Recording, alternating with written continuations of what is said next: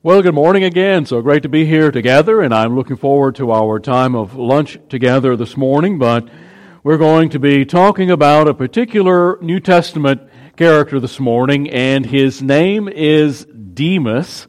And unfortunately, he's pretty much known as a deserter. So we're going to be talking this morning about Demas the Deserter. And some in their following Christ start off their Christian life very well. They start, they run, and they finish well. One example of this is the Apostle Paul. When God finally got a hold of him, and during his, or subsequent to his conversion on the road to Damascus, the Apostle Paul had a great start.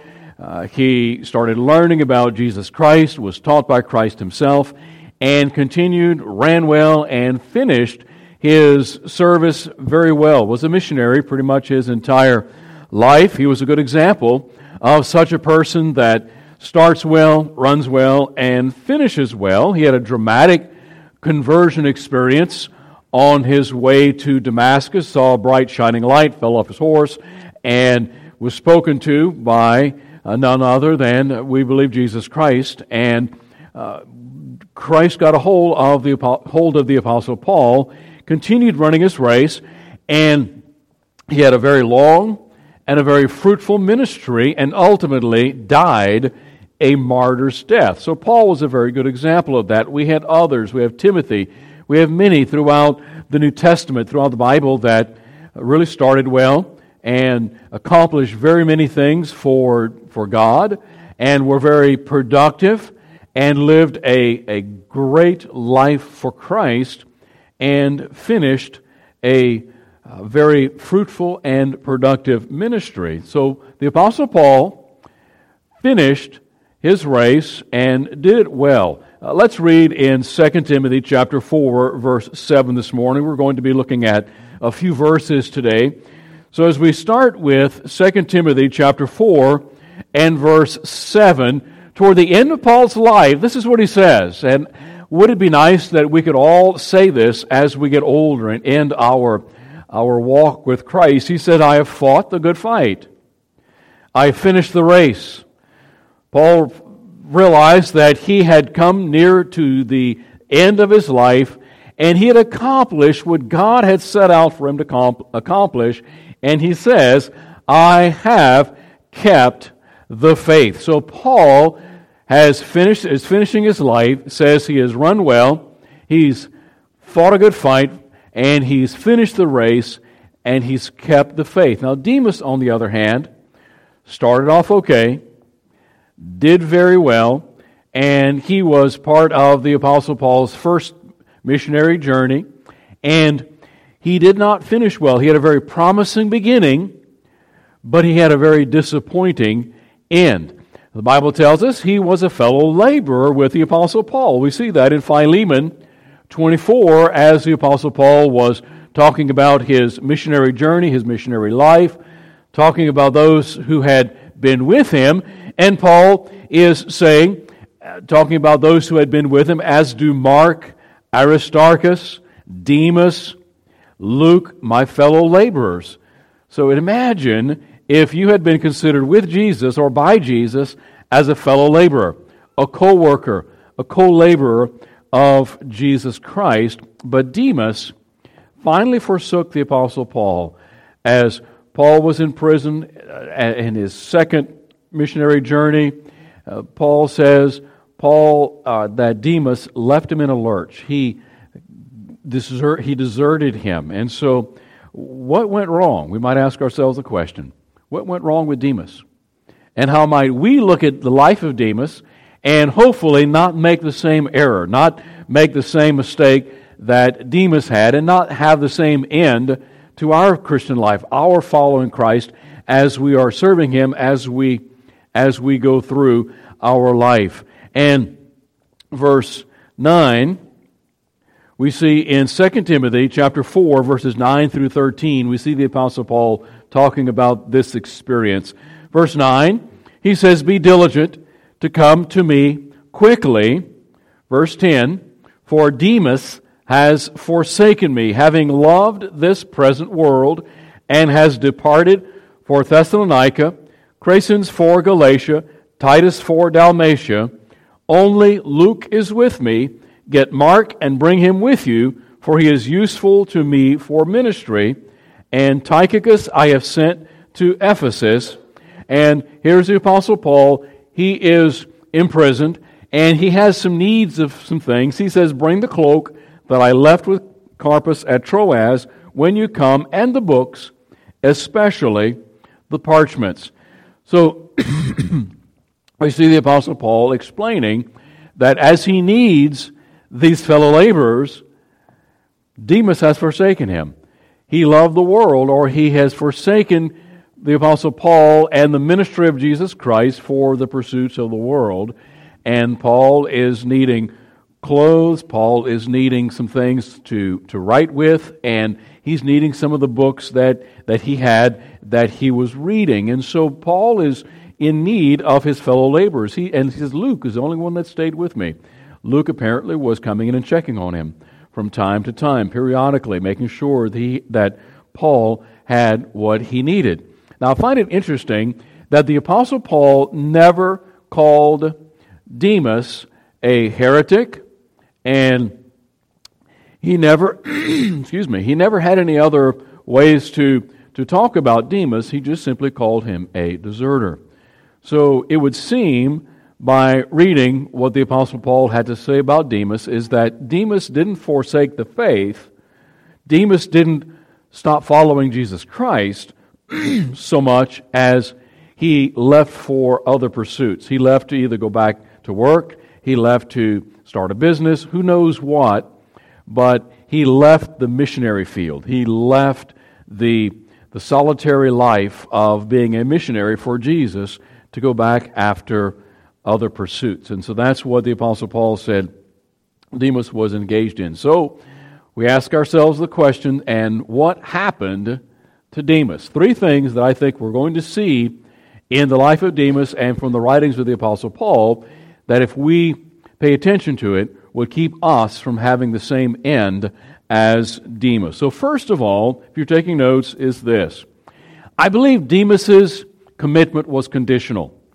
I believe when Demas was following Christ with the Apostle Paul on this missionary journey, as they were maybe suffering a little bit of want, and they were lonely, and all the things that go along with being a full-time missionary, I believe Demas's commitment was somewhat conditional. Demas had been in good company, and he was doing some good things. He was very possibly supporting Paul in the work, very possibly sharing his faith as well, very possibly preaching with the Apostle Paul.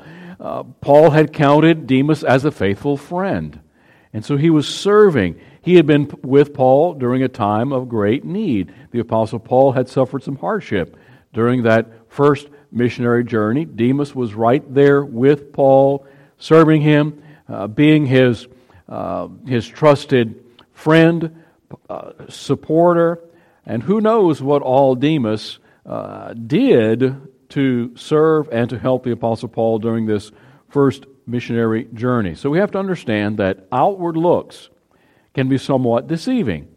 Demas was serving, Demas was doing, but was Demas's full heart in the ministry? So his commitment, I believe, was somewhat conditional. Some will serve Jesus until it gets tough.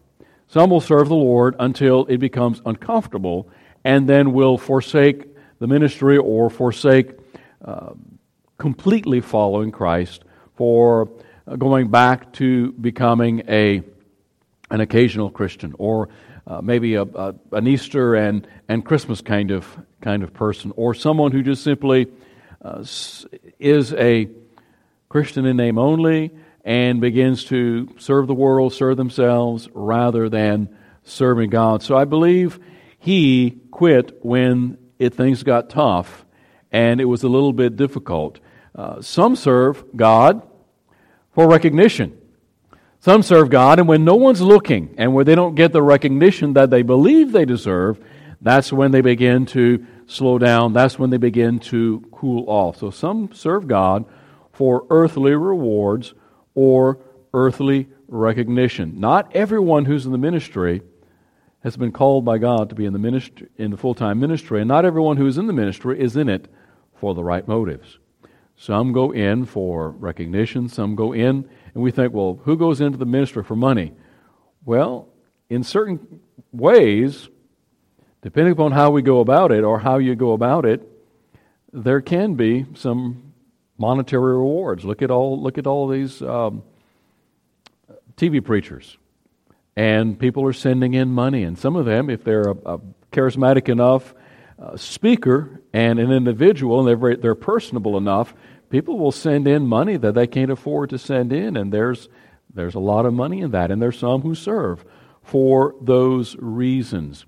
But Jesus warned of those who serve, and then when things get tough, or when they don't get the recognition they think they deserve, then they begin looking back. Look with me, if you will, in Luke chapter 9. Luke chapter 9 and verse 62. Luke 9:62. But Jesus said to him, no one, having put his hand to the plow. He's using a farming term. And when he says, when you put your hand to the plow, he says, no one, having put his hand to the plow and looking back, is fit for the kingdom of God. Now that might be a reference to the moment you put your hand on the plow and look back, you won't have a straight row. Or it could very well be once you begin this work, don't look back at a life of ease, because this is going to be a difficult road, and you have to continue in order to reap the harvest. And so no one putting his hand to the plow, Jesus says, and looks back, or longing looks back on a life of ease and decides to turn back or go back, is really fit for the kingdom of God. So Jesus is saying, if you want to serve me, when things get tough, just keep on keeping on. That's what Jesus is saying. So maybe they wonder about the value of eternal rewards. There are some who weigh, well, is it worth it? Are the eternal rewards worth all of this hardship on earth? And some say, well, you know what? I'd rather have a life of ease on earth, because maybe they're not seeing the value of the eternal rewards. And that's very important, because if we stop and think about it, how long do we have on earth when we compare to eternity? Now, I know when you're in your teens and in your 20s, it seems like you will live forever. And it seems like 50 and 60 and 70 and 80 is an eternity away. But as we get older, it seems like time is condensed, is it not? Time seems to pass more quickly. But even if we live to be 80 or 90 or 100, it's just simply a drop in the bucket when we compare to eternity. So if we trade serving Christ, or if we trade doing what's right for a few years versus the eternal reward, so there are many who weigh those out and determine, I would rather have my rewards on earth rather than wait for heaven. And they finally, I believe, like Demas, they'll conclude that the world offers more than Christ. And we see this in the lives of many who profess Jesus. They start off well, and they maybe live for a few years following Christ and living a pure life and living a life that honors and pleases Christ, and looks at, or like the farmer who puts his hand to the plow, looks back to a life of ease and leaves the plow there in the field and goes back to a life of ease. They conclude that it's not worth it, and this world is more fun, and doing things that please us is more fun, but we don't realize often that the pleasures and the rewards of this world don't last long, because we need more and more and more to keep up the same kind of feeling. So this is, I believe, where we see Demas. His commitment was conditional. Secondly, what I think we see is his love was lacking. His love was lacking. Did Demas have a full-blown God kind of love, an unconditional love Christ and for his service. Now, Paul found no fault with the labor of Demas. There's nothing that we see that Paul says, well, you know, Demas wasn't this great of a helper. Demas wasn't. Paul had nothing negative to say about Demas. I find that very interesting. He simply says, he left me. He deserted me. He left me in a lurch. Obviously, Demas did his work well. Obviously, Demas was a good helper, a good guy to have around. Demas was one that would have probably gotten very good scores on his evaluations, if that were the case. And so Demas did a good job, but Demas had an issue with completely being sold out to what he was doing. He evidently did his work well and saw him as one of trusted team, but I think as time went on, it proved that his lack of love, Christ, and his ministry, it revealed a true lack of Christ. His love was lower because he was on this world rather than the age to come. Because notice what the Apostle Paul says about Demas in 2 Timothy chapter 4, verse number 10. For Demas has forsaken me, having loved the present world. So what was God's? Demas' job till the point that he realized that he wanted the pleasures of this world more than he wanted to serve Christ. So he says, he's forsaken me, having loved this present world, departed for Thessalonica. So unlike Paul, Demas had set his affection, his attention, his desires, and all of the things that he felt fulfilled him, he set his aim on earth. He set his aim a little bit lower. This is what the Apostle Paul says that we are to do in Colossians chapter 3, verse 2. Set your mind on there. Set your mind on things above. The problem with us today as human beings is we set our focus on stuff that really doesn't matter. We set our minds on things that will not last. Enjoy the things that this life offers.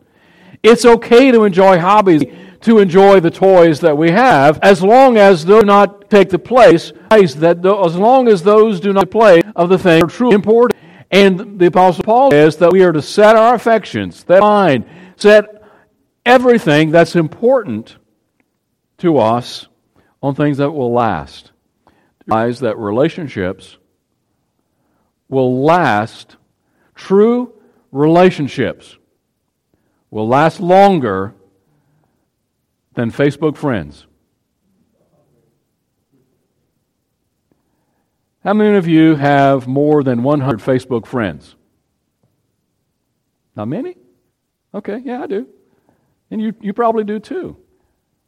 I think I've got close to 300. I don't know, maybe less. You know what the point is? Some of those I've never met. I only know them through another friend. But some of them that are my friends that I know, you know what? I might see them once a year.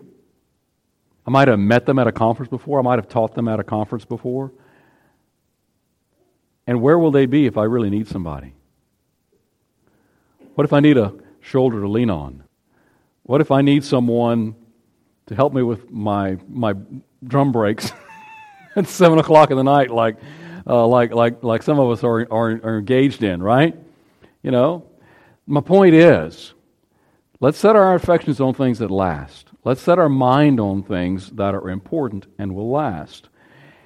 There's no problem to be engaged in certain things, but the problem is if we put too much focus and too much attention, and we, so to speak, put all of our eggs in one basket, and when that falls through, what about those who set their mind on their popularity and their looks? Okay, I mean, granted, there are some who more naturally have a great personality, love people, and things come easy for them. But guess what? Things change. What about those who think about, well, you know what? I'm strong, and I'm athletic, and they set their mind on accomplishing physical feats like those. Maybe they're going to be an athlete, or they're going to be whatever, and They climb mountains, they hike, they do whatever, and that's what they say, you know what, my life is only matters when I'm engaged in this physical activity. Well, guess what? What happens if you get hurt and you can't walk anymore? I'm not trying to be morbid. I'm simply saying, why should we set our mind on things that are eternal? And things that we may enjoy today may not be here tomorrow. Friends, family, job, health, vitality. These are fleeting. These are things that either are fleeting or we may have to do without here on earth. So Paul says, set your mind on things above, not on things on the earth. Now, Paul's not saying don't care about those things. He's saying in terms of importance and our values, let's set our mind on things that really, really matter. Now, Paul's example, I believe, should have encouraged Demas to love Christ. Having seen Paul, having seen where Paul was, having seen what Paul gave up, and see Paul's passion for telling others about Jesus Christ, I believe should have been contagious, and Demas should have realized that if Paul forsook all that Paul had, and all that Paul had going before Christ, well then it must be so important. And it should be important for me as well. So what I believe we see is Demas' commitment was conditional, his love was lacking, and then thirdly, I believe, his motivation was misplaced. What motivated Demas to be on the missionary journey in the first place? I believe his motivation was somewhat lacking. I believe his motivation was not necessarily all it should have been. Let's take a look at Colossians 3:17 through 23. What should motivate us?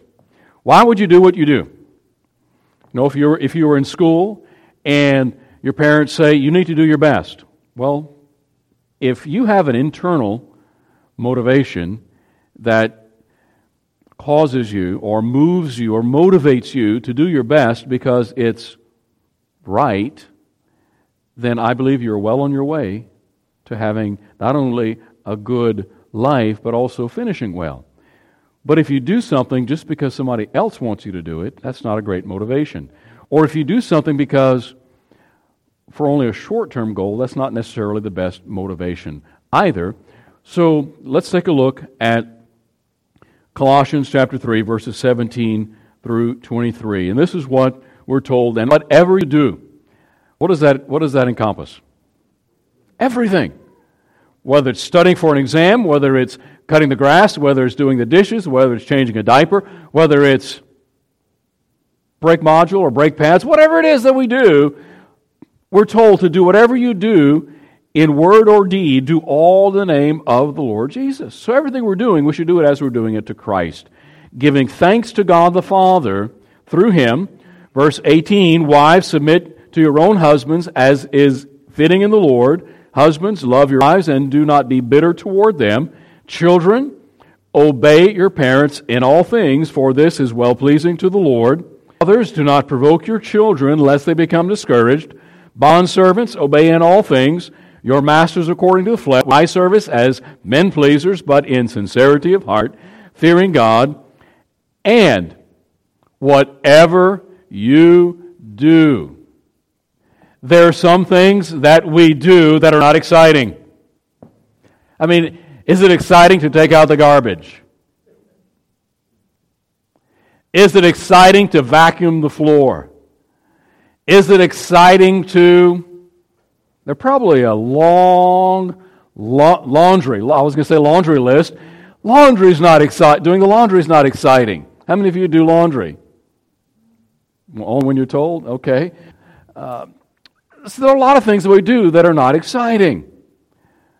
But what if we undertook the task and said, you know what, I'm going to do it with gusto. I'm going to do it with all I've got. You know what? What if you hummed the tune? What if you sang while you did the dishes? What if you... whatever. Do it heartily. And whatever you do it with all your strength, do it with all your might, do it with excitement. I guarantee you it's going to change the way you look at things. If you do it, now for me, I always have disliked yard work. Matter of fact, the only yard work that I will remotely engage in is cutting the grass. I look at trees and bushes as something that impedes cutting the grass. Who cares if it's pretty? If it were up to me, I would either concrete it or I would cut the grass right over it. Now that's just me. That's my personal. If you like little pretty flowers and you like and you enjoy taking care of it, enjoy taking care of it. And I would gladly give you the grass cutting job with all the... I'm just saying. But here's what I do.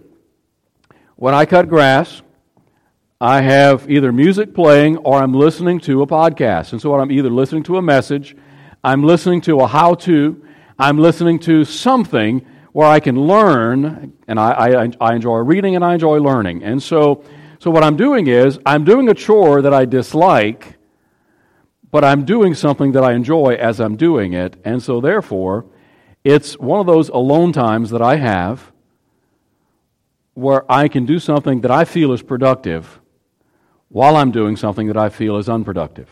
Because for me, cutting grass is unproductive because I could be doing something else more important. And so it allows me to redeem the time. I'm doing something that I don't particularly care to do, but I'm doing something that I believe is valuable and helps me even long after I get off the lawnmower. And so, because think about cutting the grass, I'm going to have to do it again next week. And sometimes in the summertime, I'm going to have to do it twice this week. Same thing with everything else we do. If we change our attitude while we're doing it, if we're doing something, whether it's singing, whether it's praying, whatever it is, if we can do something that we feel will lift our mood or doing something productive while we're doing something else productive, I believe it can change our attitude towards it. We may not never totally enjoy it, but whatever you do, the Bible says, do it heartily as to the Lord and not men. His desire, Demas' desire, was for earthly rewards, and it finally caused his downfall.